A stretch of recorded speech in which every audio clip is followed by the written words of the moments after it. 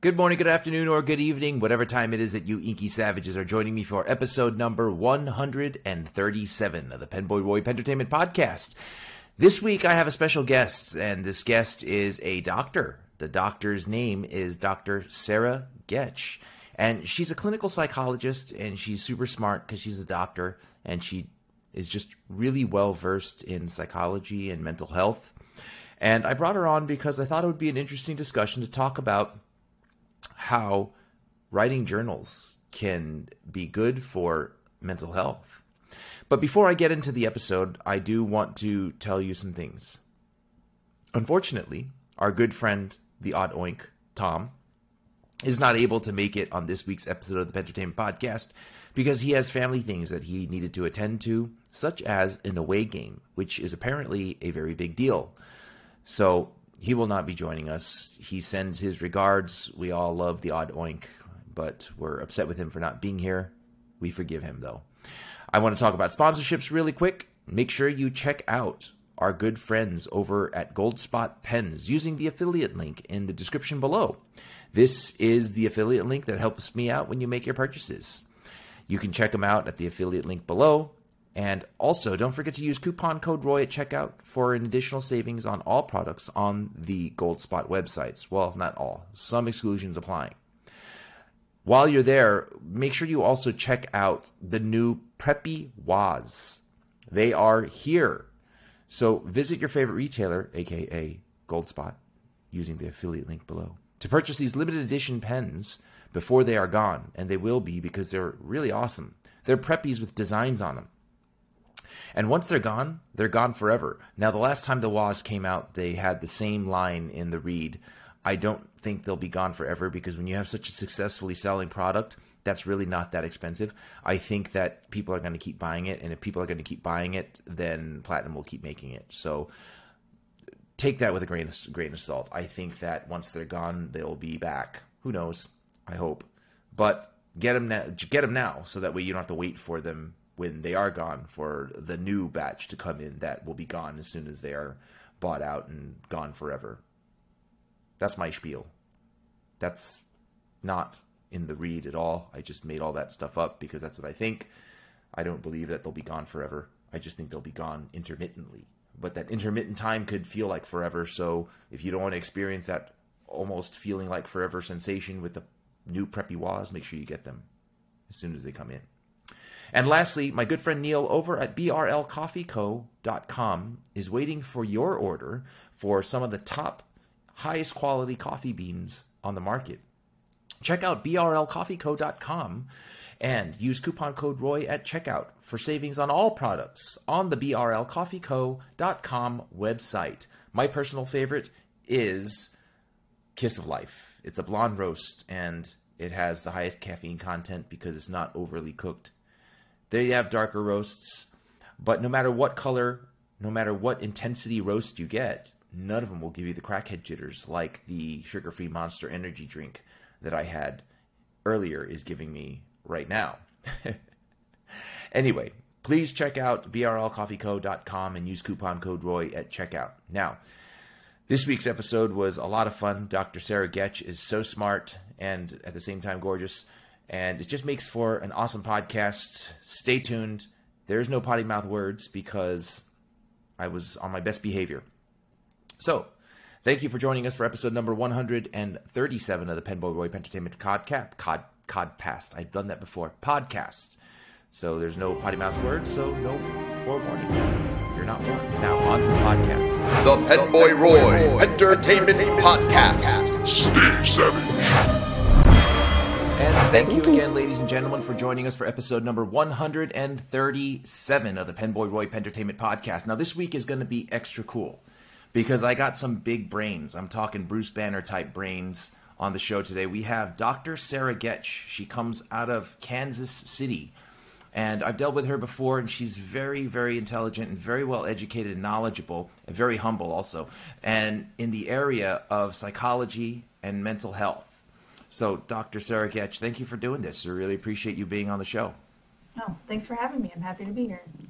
My pleasure. Can you tell us a little bit about yourself, like your background or Sure. your educational background? Sure. So I have a doctorate in clinical psychology. So that means that I can call myself a psychologist. I'm also a licensed clinician. So that's the other piece. So you have a doctorate, you have a license, and that way you can use that title, psychologist. It's an important distinction. And so let's see, what else can I tell you? I came out of a program at Illinois Institute of Technology, and then I moved on to Northwestern, where I completed my internship and postdoctoral fellowship. I went into academia. I fell in love with teaching. Then I started to really like building programs. So I came to Kansas City to build a brand new clinical psychology program. And we just graduated our first cohort this past May. So it's been a really exciting journey coming from Chicago to Kansas City. We really like it. It must have been like really difficult to study for all that doctor stuff, right? You know, I am a nerd and I really like to learn. I like to learn all the time. And so graduate school was awesome. You It actually was, enjoyed. yeah, Wow. it was the best time. It was great. I mean, there were parts of it that were hard and there were things that I wouldn't want to do again. But the fact that I still am in academia tells you how much I liked graduate school. I haven't ever really left, truthfully. So you teach and you practice psychology. So I haven't practiced since I am licensed to practice in Kansas and Missouri and Illinois, but I haven't practiced since I moved to Kansas City. I Hmm. just didn't have time for it anymore. I see.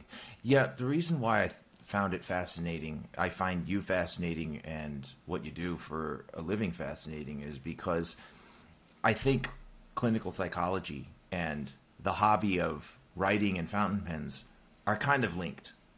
And the reason why I say that is because during the whole pandemic 2 years ago, a lot of people were stuck at home. And some people just didn't know what to do with themselves. They got frustrated. They watched a lot of TV, a lot of Netflix. But a lot of people in the fountain pen community, which is the community that I serve, they resorted to spending all this extra money that they're not spending on vacations, it's money that they're not spending on restaurants, and they would just buy more fountain pens, more paper, and they would journal. And I found that that was very helpful because we always learn, we're always told, hey, keep a journal, it's mentally healthy. Would you agree with that statement that it's healthy mentally to journal and write? I think that journaling can be a really important tool for various reasons. So for some people, it's more expressive writing that they get some positive reinforcement out of, they get something out of that way. But for other people, they're focused on maybe more specific tasks like gratitude list, for example, or writing about a specific person that they want to be thinking about as sort of a devotional of sorts, right? So there are all of these different ways that you can utilize writing as a tool, and journaling is sort of the umbrella under which all of these really cool things sit. Now, when I say writing, I'm actually talking about writing in the most literal sense possible, in that I'm talking about taking a pen, well, for us in particular, a fountain pen in particular, not a ballpoint pen. What we do with those is we throw them out the window. Or we make spitball shooters out of them. Those actually are really good. Some people make crack pipes out of them. Well, what I talk about is I'm actually using a pen and I'm actually writing. Some people consider journaling and writing as typing. Do you think that there's a difference when it comes to coping mechanism or learning or something cognitively when someone is typing a journal out or studying typing out stuff versus handwriting it? Yes, there is absolutely a difference. So there has been quite a bit of research to examine what happens in the brain when you are handwriting versus typing. And what they have found pretty consistently is that the best way to learn and encode information is when you are handwriting. I mean, there's lots of other avenues that sort of came off of that finding, and so we can talk more about this if you like, but there is absolutely a benefit to handwriting over typing. Is there, you said that there were studies done that constantly prove it. What kind of studies are those studies? So in this one particular study that I'm thinking about, it was in Frontiers in Psychology, and I can look up the reference later and give it to you so you can provide it to people. But they examined people who were handwriting versus typing versus drawing, almost like, what's that game that you play where you have to draw the shape and then you guess it? Not charades, but the other one. Pictionary? Anyway. Pictionary, yeah. So you're basically using a picture for language in that moment. So they compared these three groups over these different cognitive tests. So some of them were using their handwriting to learn, some of them were typing to learn, and then others had to draw pictures, and then they tested them. And the group that always did the best was the group who had been doing the handwriting. And so that really speaks to how we encode information, how easy it is for us to retain that and then also recall it. And those are really good skills that you want to have, right? What is it about the experience of handwriting versus typing that encodes information better in the brain? So it's interesting. This is what I found to be the most interesting part of this research is, well, there's a couple things happening. The first thing that's happening is as you are handwriting and you're manipulating each letter, that movement is later going to serve as a cue for what you have just written about.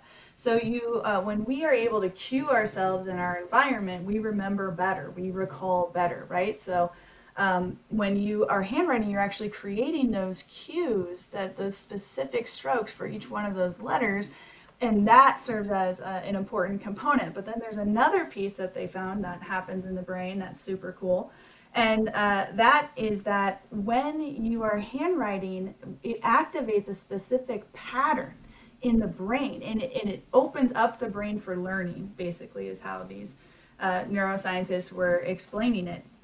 And this is the same pattern that they have seen in other studies that are looking at memory and encoding. They've seen this same pattern.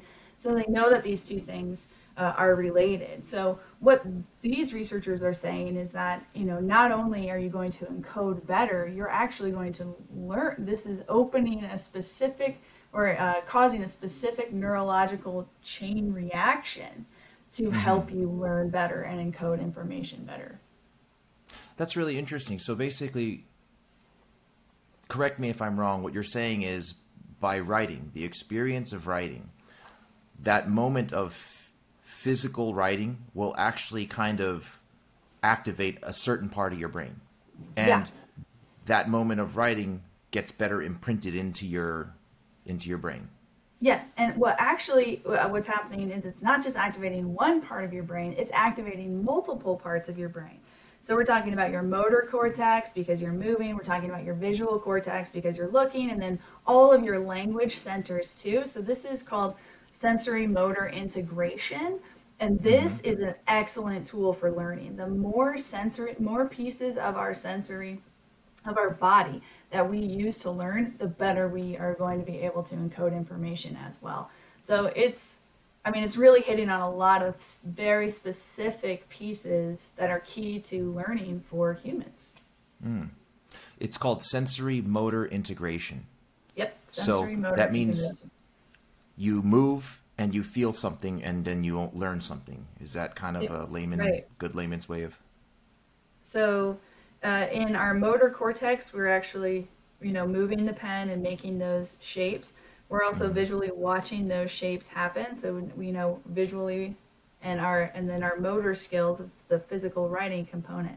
Those things are what is being integrated, and then on all of our learning networks as well. And this is something that's proven, like neurologists actually saw this happening in the brain? Yeah, I think that one of the most common way for them one of the ways to be able to see these brain patterns is the use of specific EEG machines. And I'm not a neuropsychologist, so I can't really speak to that component, but that's what I saw when I was looking in the literature. Do you have experience with both methods of learning? I'm sure you have. Like, have you also, separate from this study, have you said to yourself, or during the course of your million years of studying doctor stuff and millions of pages, did you ever study with a pen and paper and say, oh, this is working far better than last week when I was typing everything out? Well, first of all, I'm old. So I think the way that I did it is probably way different than how my students do it right now. Um, Mm-hmm. so um, I always hand wrote my notes. Mm-hmm. I would I would outline every chapter as I was reading because Mm-hmm. I knew that I was doing a few things for myself. I was connecting where the words were on that page with my handwritten outline, and that was a really great memory cue Mm-hmm. for me. So I've always been a handwriter, and I will say though, I know that things have changed. Oh, you know what I needed to add is that in one of the studies they even looked at you know how there are these you know how people sometimes use tablets and like the iPen. Mm-hmm. Well, in this particular study, they also showed that this you don't get the same effects from writing on the electronic tablet that you do when you're Really? writing on paper. Yeah. So it was really specific to writing with a pen and paper, and you're not getting the same results on the tablet, which I thought was super fascinating. Well, that is fascinating. So you're telling me the physical act of writing alone isn't what's scoring the points. It's actually using a pen on an actual Yeah. piece of paper. Well, I I would. thought about that. Sorry, I didn't mean to cut you off. No, no, no. Please go ahead. You thought about it. Well, I I want to hear thought what you have to about say. that, and if you think about it, it's a totally different sensory experience, right? Mm-hmm. Gliding that pen over glass feels totally different. It feels foreign to me as for I Mm-hmm. can't feel the strokes of the letters that I know. Does that make sense? So Sure. maybe other people feel the same way, and you're not encoding. I could see how you would not be encoding information the same way. Wow, that's actually really interesting. I didn't know that until now. I thought that if you, as long as you're physically writing something, whether it be a pen on paper or an eye pencil on glass, that since you're writing that you would learn stuff. Well, I at just least I. not in this particular study. Mm-hmm. But I haven't looked more broadly. But I mean, we can, and we can find out more information. But that was pretty clear in this one particular study. That's pretty cool. I mean, somebody studied that, so that's actually interesting. I hope that they delve deeper into that because that triggered more questions in my skinny little noodle, and that was, if that's the case, does does the writing experience have to be more apparent in order for it to be more effective? Meaning, if I wrote with a ballpoint pen and I have to press down hard just to get that oil-based ink to lay a line on paper versus using God's gift to earth, the fountain pen, and it has more it has more of a pleasant writing experience, would the ballpoint pen be more effective in learning, or would the fountain pen be more effective in learning? That's an interesting question. What are your thoughts on that? That is an interesting question. I mean, that's a research question that I don't know the answer to. I don't Mm, know if anybody's really taken that deep of a dive into going beyond tablet versus pen on paper mm-hmm, writing. But a lot of that great research comes out of our speech and language pathology friends in academia. mm-hmm, Sometimes these techniques, specifically cursive writing, are used to treat learning disorders. So this is sort of how that field took some of this on, and we know what we know. But then there are other labs that are studying it, more psychology oriented labs as well. You mentioned cursive specifically just now to Mm-hmm. treat disorders. What kind of disorders are you talking about? And I'm not a speech and language pathologist, but my understanding is that it is often used as a um, tool to treat Mm-hmm. dyslexia. Oh, wow.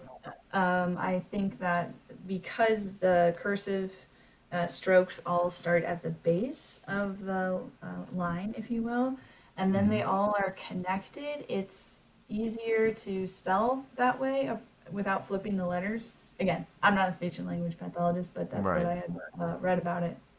So that's just Oh, one wow. example where cursive can be really useful. Yeah, sure, 100%. I think that unfortunately, just because of technology in terms of typing and texting, cursive is kind of becoming a lost art. I think Yeah. schools aren't teaching it as much. And do you think that as time progresses and the more technological advanced or dependent we become, do you think that there's going to be a greater need for, I guess, mental health for people? Well, I mean, I think that's certainly the trend that we've seen so far. That's what we're seeing play out in the literature.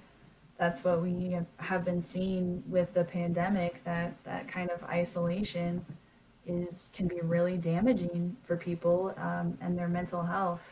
So much anxiety and depression wrapped up in that pandemic, right?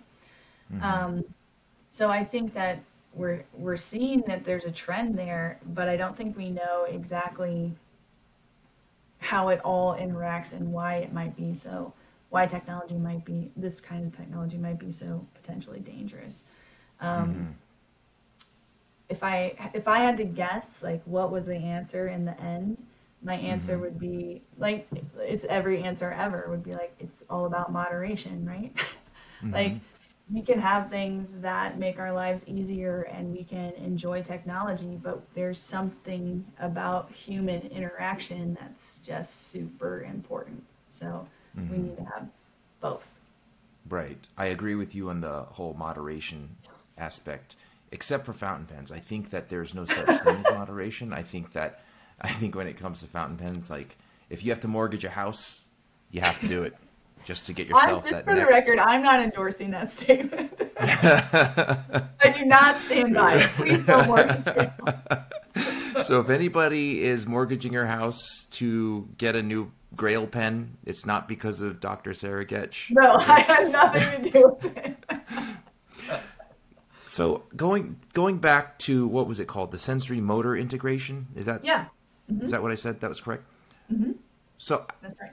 is there more that you can add to sensory motor integration other than just writing? For example, if the physical act of writing is giving your brain cues to more openly learn things than if you're typing, then wouldn't it behoove someone to add more sensory cues? Like, for example, if while I'm writing, I'm eating M&Ms and I love M&Ms, then wouldn't the act of eating M&Ms add to the sensory cues?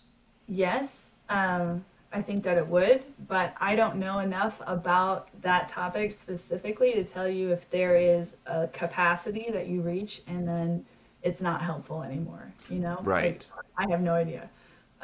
But if you think about classical conditioning and you think about, everybody's heard of Pavlov and his dog, right? And you think about it that way, you don't need so many cues to make a behavior happen, right? So I don't think it's about the number. I think it's about the integration. That's probably the most important aspect of that. But I again, see. not a neuropsychologist. Right. Who's Pavlov and what happened to his dog? Ian For those of Pavlov us who was don't know.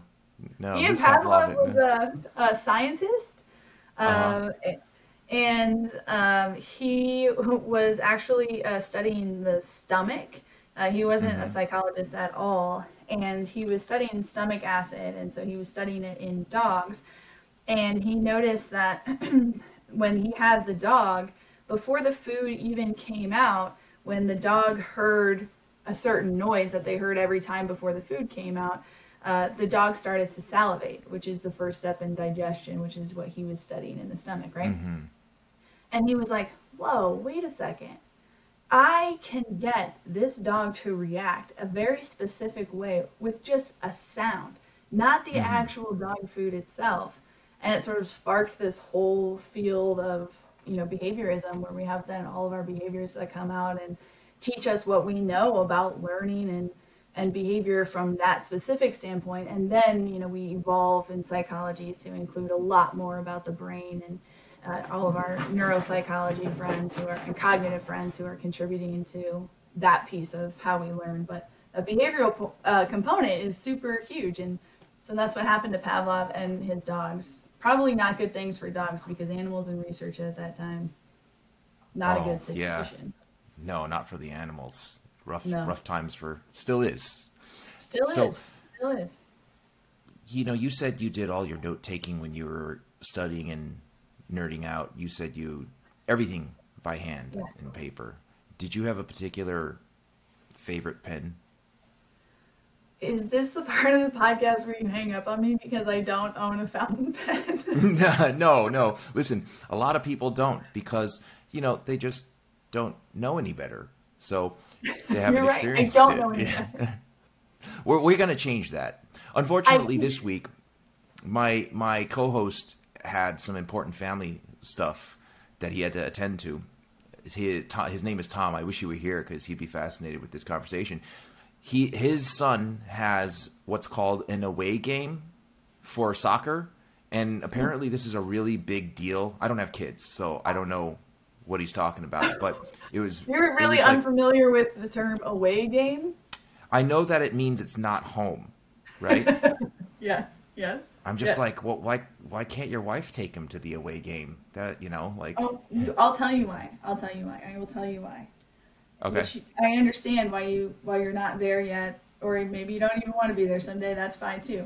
But when watching my kids play in their sport or do what makes them happy is it's the best thing in my whole life. Like I want to quit my job and watch them do these things, right? Like wow, it's just so amazing to watch them do they're so good at. So and they love. So that's why he has to go to the away game. That's why. I would have just told him, hey, Tom, tell your son he sucks at it. That way he doesn't enjoy it as much, and then you can do the podcast. No, I'm just Then I'll kidding. Everybody, quit.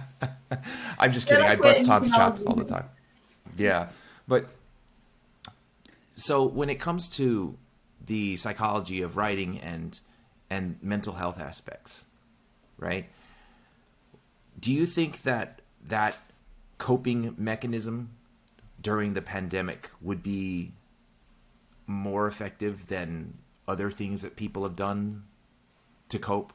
And I'm not even sure what other people have, like if I sat and binged Stranger Things within a 4-day period, which I did, and as opposed to writing, why would writing be more cope worthy than binging Stranger Things? So I think that in that specific situation, remember how I was talking about writing, journaling is the umbrella under which all of these really cool techniques sit under. I think in that specific situation, I would be wanting you to journal and write something like a gratitude journal, something that's really focused on the positive pieces or interactions that you had in that day. Because we would want to be turning you towards that positivity, especially if you're having a tough time during the pandemic. Also, retraining your brain to pay attention to those positive things too. So I guess if you just sat down and journaled and you just ruminated, right? And you just wrote down like every nasty thought that you ever had about yourself, I don't think that would be very good use of your time during the pandemic. But I do think that if you are in the habit of journaling as it is, adding a few of these little positive techniques could be really useful. I mean, why not? You're halfway there. You already do the writing. So, interesting thing that you said. You want to gear the brain or train the brain to focus on positive stuff Yeah. instead of focusing all the negative stuff. Yeah. Then how would somebody, I guess, acknowledge and break down the negative stuff without? Let me rephrase the question. How do you focus on positive stuff to gear your brains to focus on positive stuff without ignoring the negative stuff that can creep up and catch up with you later? Because I know that happens a lot to people. Well,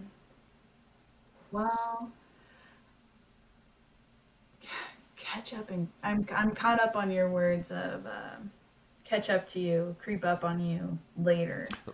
Let me give you an example of what I'm talking about. Okay. So when you're dealing with someone who experienced, let's say, childhood traumas or even midlife traumas, adulthood traumas, a lot of times we have a habit of disconnecting with our own personal feelings about something bad. So what we say to ourselves oftentimes is, let me just not think about this. Let me just think about something else that I like. Let me not think about the rude lady at the DMV, and let me think about something else. And then you stop thinking about that, but the feeling kind of still stays there. You might forget the memory, but the feeling kind of stays in the background. And then over time, you get so many of those feelings staying in the background that you go home and your son or daughter or your wife or your husband comes up to you, and then you snap at them. Unrelated to anything that they did, you just kind of have all those negative feelings built up. Yeah. So my question, I guess, is how would you recommend someone, whether they're journaling or not, approach those negative things and break them down so they don't come up and make you snap at somebody later? So I think that what I would encourage them to do would be to pay attention to any negative thinking patterns that they might be journaling about. So they might be able to go through their journal and identify some thoughts that we might call, in my field, automatic thoughts. These are some thoughts that we express, and they are inherently negative, but unjustifiably negative. But that's not how we're seeing it in that moment. We're seeing this particular negative thought. So, an example of something like that might be that you are walking down the street and you see your neighbor and you wave to your neighbor, and you're pretty sure that your neighbor sees you, but your neighbor does not wave back. And you could have a couple different reactions to this, right? You could have a reaction where you think that, oh my God, my neighbor's mad at me. I guess we're not friends anymore. You could really sort of start to think all kinds of negative things. That guy's such a jerk. I can't believe that he would treat me that way after I mowed his lawn. I don't know how bad it's going to get in this moment, but you're having this big negative reaction. But what I would start to say is, let's take a pause on that negative reaction and let's examine the evidence. What are some other possible reasons why your neighbor didn't wave at you? Should we jump to he hates you and you should murder him? No, I don't think that that's really a logical conclusion that we should jump to. And that was an extreme example. But murder's bad, folks. Dr. Getch is also not encouraging or endorsing murder. So she doesn't endorse mortgaging your house for pens, and she does not endorse murdering. Yeah. We'll release a list later. Right. All the things she does not endorse, starting with mortgaging everything you own for pens and murdering your neighbor for not waving at you. Okay? So no, you can start to identify those thinking patterns, and then you can start to challenge those thoughts, and you can start to say, well, what kind of evidence do I have for this thought that I've been entertaining and let it ruin my day, right? So that's one of the ways that I would sort of start to examine what you're writing and how you can use it for your own mental health. So I'm this might sound very ignorant, but is not writing it down or something negative like that, or identifying negative thought patterns, how is that different than just ignoring and suppressing? Well, what would you say is ignoring and suppressing, I would say is avoiding. And avoidance is not a long-term solution. Avoidance does not rid us of what we need what hurts, or what we are afraid to tackle. Like it's just not a long-term solution. Think about the impact of avoidance and how far it could take you, right? Right. So avoidance is no good then. Right. It's no good. I don't endorse that either. The third thing that Dr. Getch does not endorse is avoidance. So I guess my question is, wouldn't not writing down negative thought patterns, or not writing down like, oh, I want to punch my neighbor in the face, or I want to do number two of the thing that Dr. Getch doesn't recommend or endorse, wouldn't that be avoidance? Yeah, I mean, I mean, it's a form of it, but it's a pretty higher level functioning form of it. Most of the time, avoidance doesn't always reside up here in your brain. It's more about your behaviors. But I mean, yeah. Is there any time where you would think it's a good idea for someone to just be really upset about something, come home and fill 10 pages of journal pages with their fine fountain pen, not a ballpoint pen, disclaimer, Right, obviously. and write all those negative things down? Would you say that there's ever a time where that's helpful versus not helpful? I think that for some people that could be a useful strategy, and I don't know if that's everybody, but I think for some people that could be a useful strategy, that type of expressive writing. But I think that if you continue to do that and you're not feeling better, then that's not working, and we need to think about doing something else. Right. I think that when I was in high school, like 1,000 years ago, what I found was I would be really upset and I would just start writing in a notebook all the things I'm upset about. And then it just turns out to be like 24 pages of things that you don't endorse. So, Oh, no. right. So I was just like, would be very upset. And then I found after a time that I think you're right in the sense that it didn't help me because it didn't really guide or gauge me to do anything positive in its place. Yeah. So I definitely agree that it's not always helpful. Have you ever, in dealing with patients, have you ever suggested journaling or writing? Well, yes.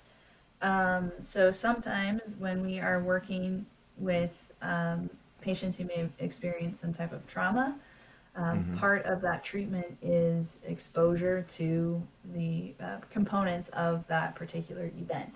And that can be really difficult. And so sometimes we have to really ease into being able to process that event the way that it should be processed without any of those negative thoughts are now all wrapped up and tied up in that trauma. So sometimes we have to expose these individuals to that.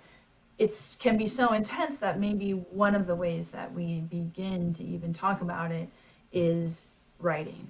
Maybe we can just write.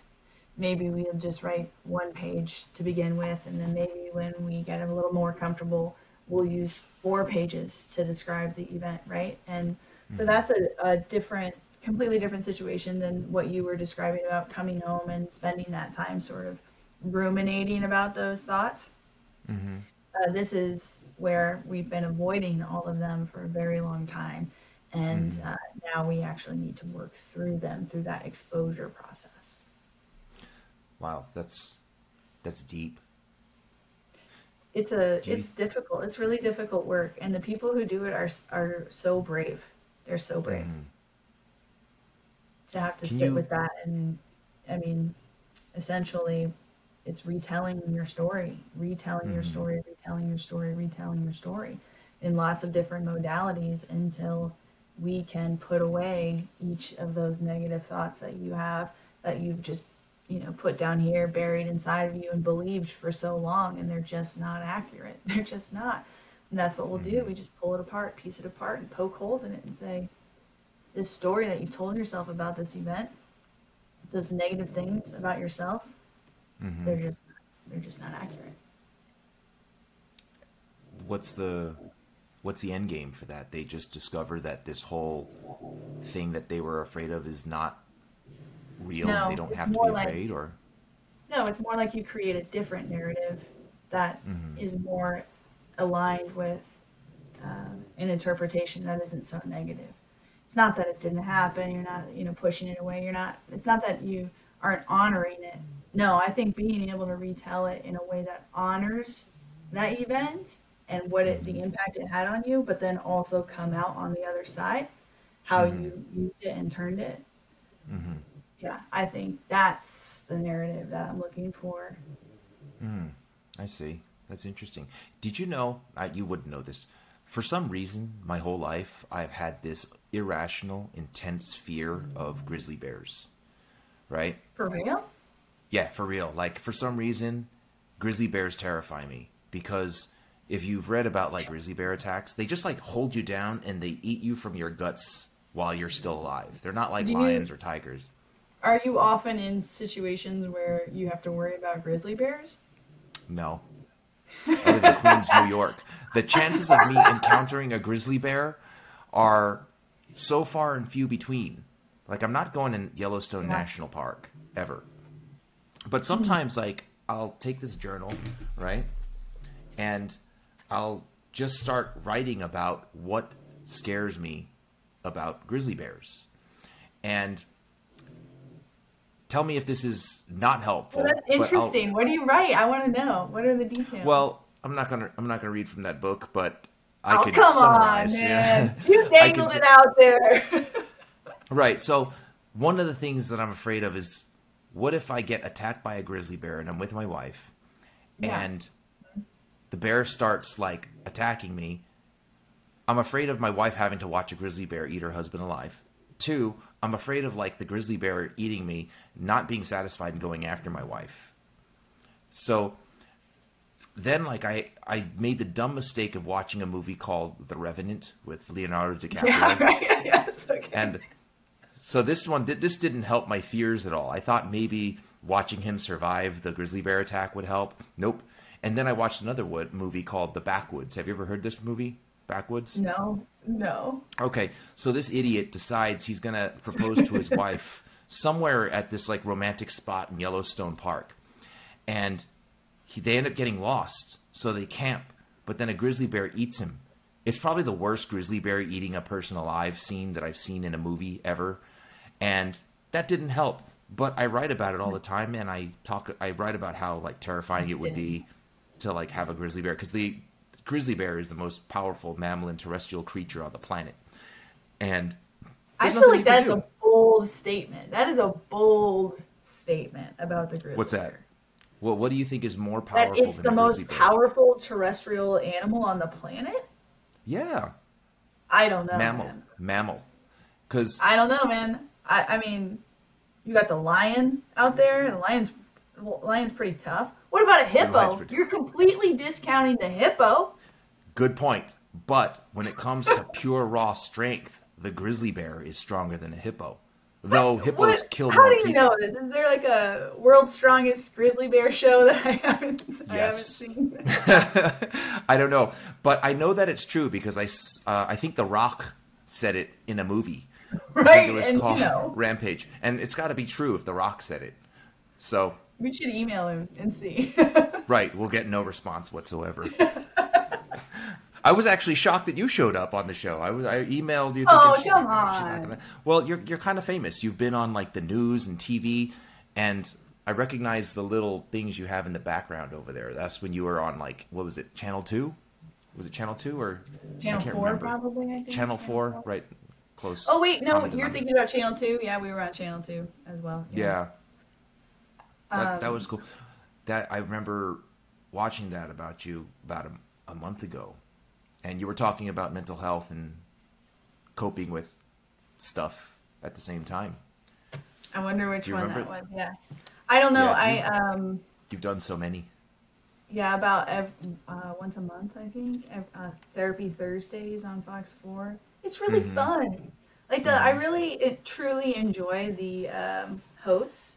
I used to not like one of the hosts. He was just kind of wild. What do you mean wild? He would just go in directions that were completely not what we were supposed to be talking about that day. Oh. And that's really unnerving, to have somebody just take you down a tangent. So like one time I was there to talk about anxiety and reducing anxiety. And all of a sudden he starts asking me like, hey, what do you think about people who take those little red pills? Those little red pills, those amphetamines, really amp you up. And I was like, I don't recommend amphetamines. Right. And, that's number 4 of the things that Dr. Getch does not endorse. Do not take I mean, illicit amphetamines. no, imagine every time you go out to talk about something, there is a piece of you that is still convinced that you don't know anything, that you're not qualified, and that you shouldn't be there. So if you take that little piece with you, and then you have some Yahoo asking wild questions that you can't answer, Right. it really feeds that demon. So he's not there anymore, which is a little disappointing because he was so wild. That made it interesting, but. The Don't other you hate it? co-hosts are really Don't you hate it when you end up on a show to talk about one thing and then you travel down a path and you're talking about being eaten alive by grizzly bears? I don't. Like, that's the kind of podcast I want to listen to. That's called a conversation, you know? Right. Wait. So was he asking about Adderall? Was that No, what he was asking talking about phentermine or like, I don't know, some little red pills, some stimulant that he was talking about. And it also happened to be Heart Health Month. So it just wasn't, it wasn't the best recommendation from Yeah. him. Yeah, maybe not talk about stuff like that. Stuff that causes your heart to explode when you're talking about Heart Health Month. Yeah, no, Right. I think that's a terrible idea. Yeah. Terrible. You know what's also a terrible idea? I don't usually drink this stuff, but I had a sugar-free Monster energy drink. Oh, And yeah. that's that stuff. I'm a sugar-free Red Bull kind of girl. Oh, yeah? So I haven't had one in a very long time. So I got home earlier, and I was nervous about this interview, this podcast, and I thought, you know what, maybe I'll take a nap, take a 10, 15-minute nap before the podcast. This was me on my couch. I couldn't do it.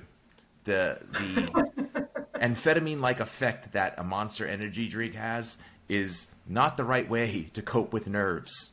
Right? I do not endorse that. But so far, we got a good list. We got a list of things you don't endorse. We got 1, don't mortgage your house to buy fountain pens, which I don't agree with. I endorse that.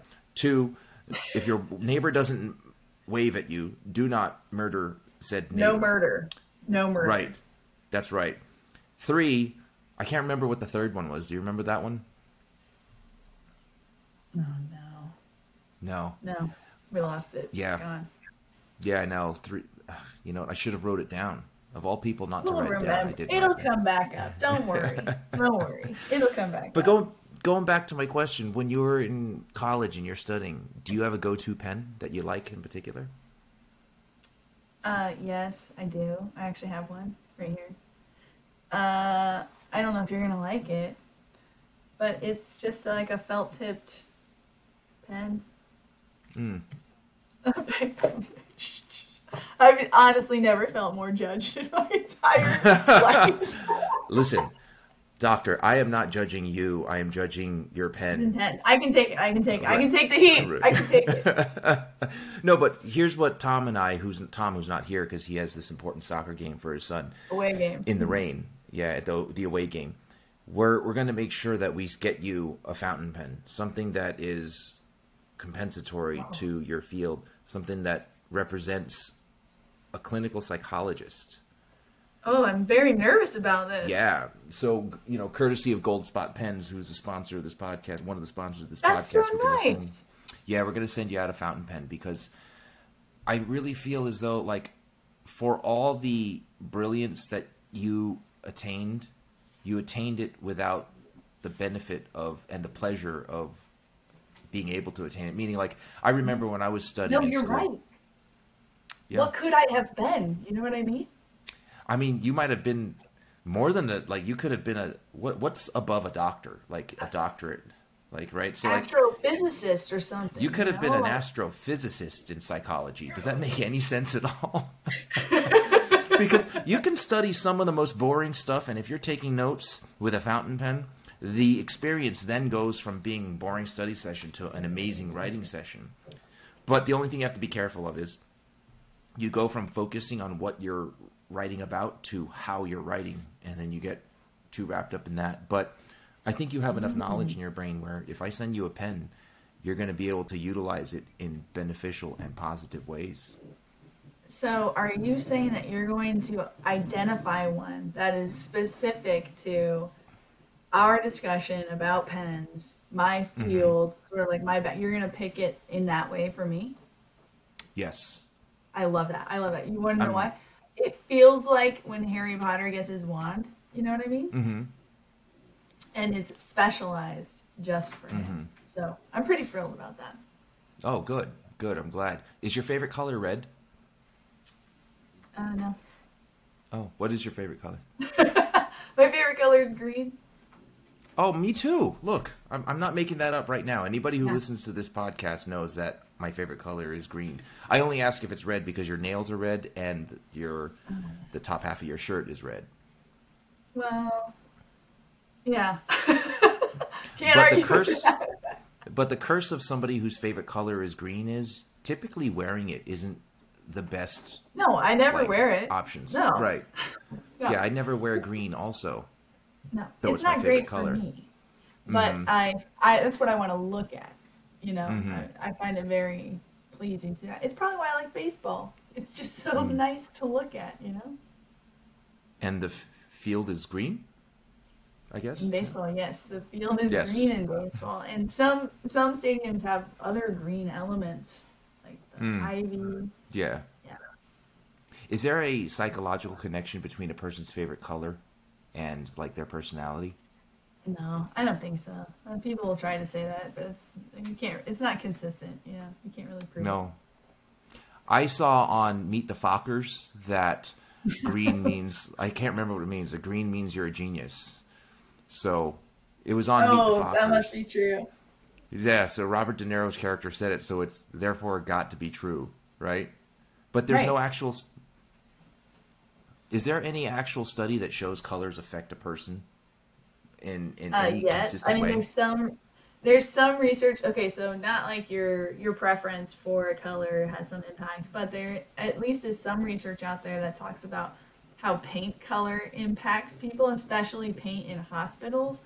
So there's actually been research to show that those stark white walls don't make people happy or feel better. So warmer colors are supposed to be better. I don't know. This is a whole field. People have there's a whole world around this type of information. I'd be interested to look more into that because if I'd want to know what it is that colors do to people. Like, why is it people wear red lipstick instead of blue lipstick or green lipstick? Right? And there's so much there, though. Like, now you're, there's all of the other societal components that are tied up in what's acceptable and what's not. There's got to be some I just wrote your name on a pad, right? Yeah. But there's got to be some correlation with green, people who love green, and genius. Just like it said on Meet the Fockers, because I like green, you like green, you're brilliant. I'm 2 data points. That's always right. you Right, nailed it with two data points. Right, you know. So, I mean, it can't be coincidence. No, So- you know what? Write it up. We should write it up. We should submit it for publication. I think we're gonna break records with think the so. number of times people I think learn so. about this. Yeah, between your expertise and my lack of expertise, it's kind of like a yin and yang, and I think that the study will go pretty far, right? Yeah. Yes. No doubt. How could it not? So, you know, you being a doctor, you know so much about stuff, and I know you don't know a lot about fountain pens, but let's just for funsies, tell me what you know about fountain. Yeah, just tell me what you know about. You could do the same thing to me about psychology. I'll bomb harder than you'll bomb on the fountain pen thing. So, but tell me what you know about fountain pens. What do you think they are? I don't really know the mechanics of a fountain pen, okay? I know that there's some element at the tip that makes it special in how the ink is wicked to it, and then it changes how you write. But I couldn't tell you anything else beyond that. Does it surprise you to know that the fountain pen community and hobby is so large and vast? Even though it's a niche hobby, there's so many people that there are dozens and dozens of yearly shows that go on. They're massive. People come from all over the world. Like, for example, on the 15th in 11 days, today being the 4th, on the 15th, actually the 14th, 15th, and 16th in Long Island, New York, people will fly across the country to come to this fountain pen show. It's actually called the Long Island Pen Show. And what ends up happening is, we have vendors that show up there. They pay whatever they have to pay to have a table. They display their pens. You got a lot of vintage pen sellers, meaning they'll have a pen that's made in like 1910, and they'll have a collection of them. They'll come and bring them. And this happens every year, and people flood the place. People pay money for entrance. They go there. They look at pens. They buy pens and stuff like that. It's a huge hobby. Wow. Yeah. I had no idea. It's such a huge hobby that I actually have a podcast about it.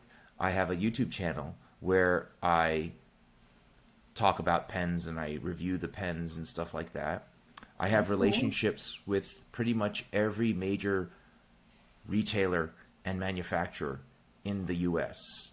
and outside the U.S. It's kind of actually fascinating.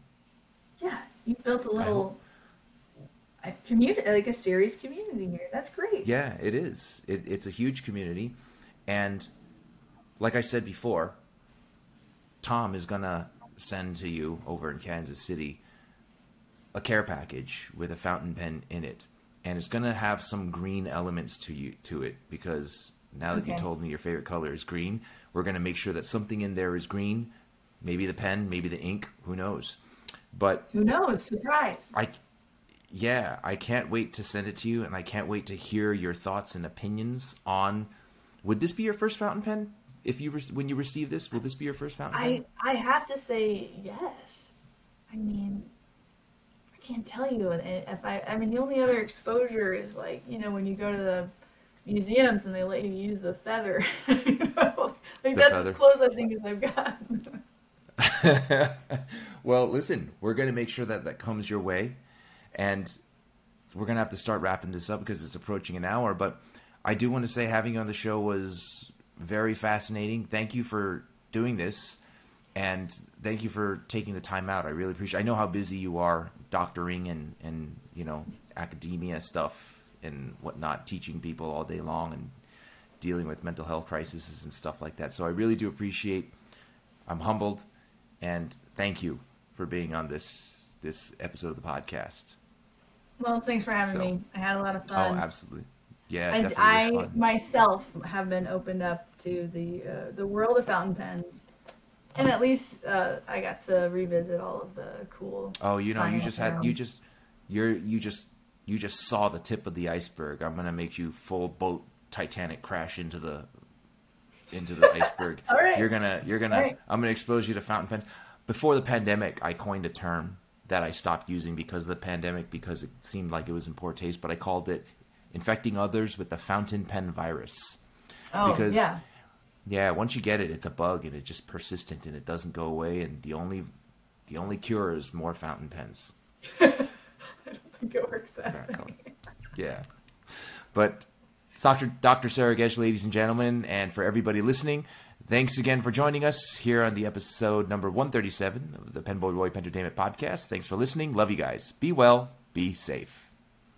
And this is where Tom would say stay inky, but he's not here. I'm going to say it for him. Stay inky.